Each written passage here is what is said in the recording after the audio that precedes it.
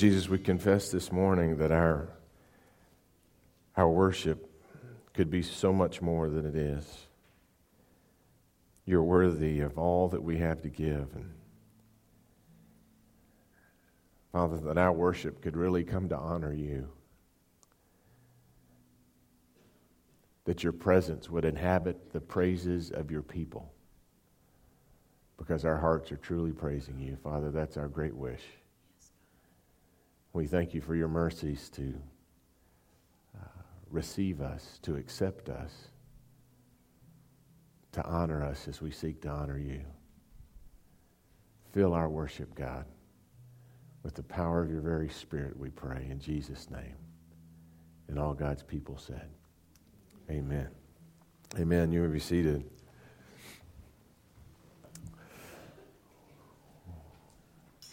Well, we are talking about worship today.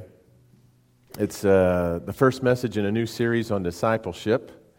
We're calling it Sonic, not Sonic, but S-O-N-ic.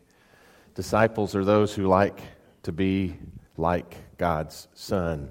If we follow Him, we become like Him, right? So that's the way we're going to approach discipleship for these next 5 Sundays. And today, specifically, we're going to look at the habit of worship in our lives and how it can really empower us to live lives that are more like the life of our Lord and Savior, Jesus.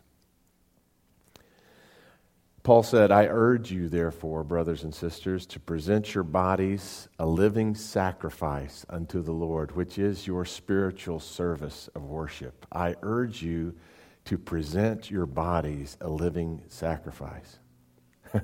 Someone said that the problem with living sacrifices is they keep wriggling off the altar, Worship. It's a matter of bringing all that we are to God.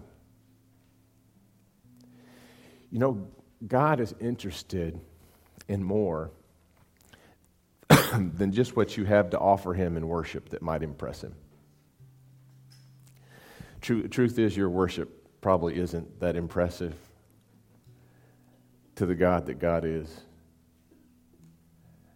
But He inhabits the praise of His people.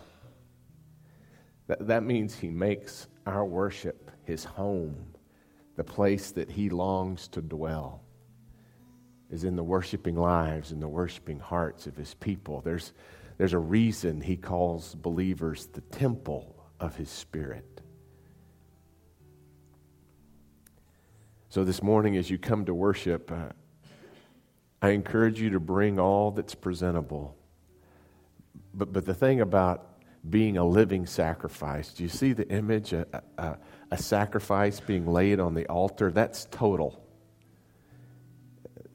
The one thing that worship is never is a spectator sport. We bring all that we are to all that God is and trust Him by the grace that we can receive through His Son, not to be annihilated in the presence of the holy. It's by His mercies. Present yourselves by the mercies of God, but it's a whole thing.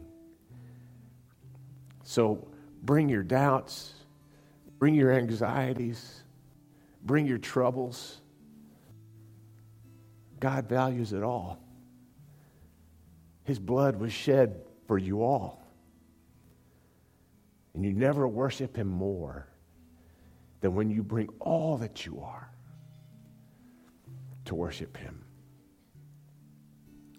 And there's something about placing all that you are, crucible of His grace, that makes worship not only something you offer to God, but a place where God can transform you. I invite you to that grace this morning. It's the very presence of God offered in this sacrament. He's the one you worship. And know that whenever you bring all that you are to all that He is, in that gracious exchange, you're never ripped off. It's always a bargain. It's always a blessing. It's always life-giving. So eat at the table He set for you. On the night in which Jesus gave Himself up for us, He took bread and He broke the bread, giving thanks to you, Father, and He gave it to His disciples and said, "Take and eat. This is my body, which is given for you. Do this in remembrance of me."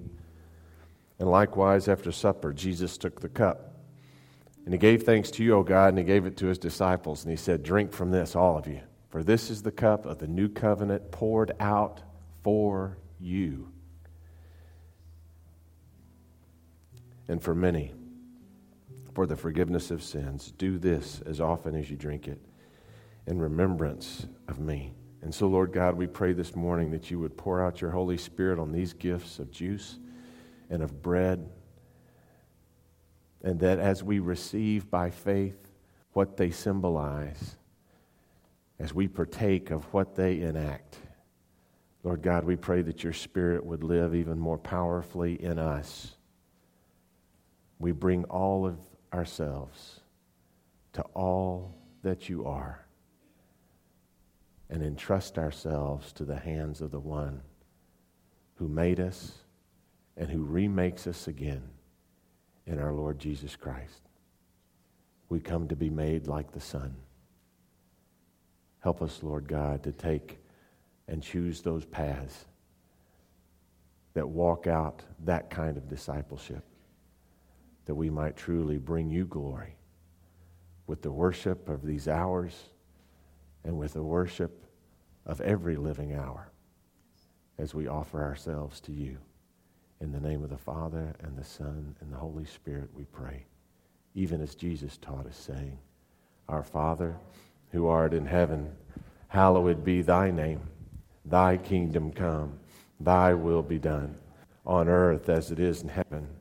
Give us this day our daily bread, and forgive us our trespasses, as we forgive those who trespass against us.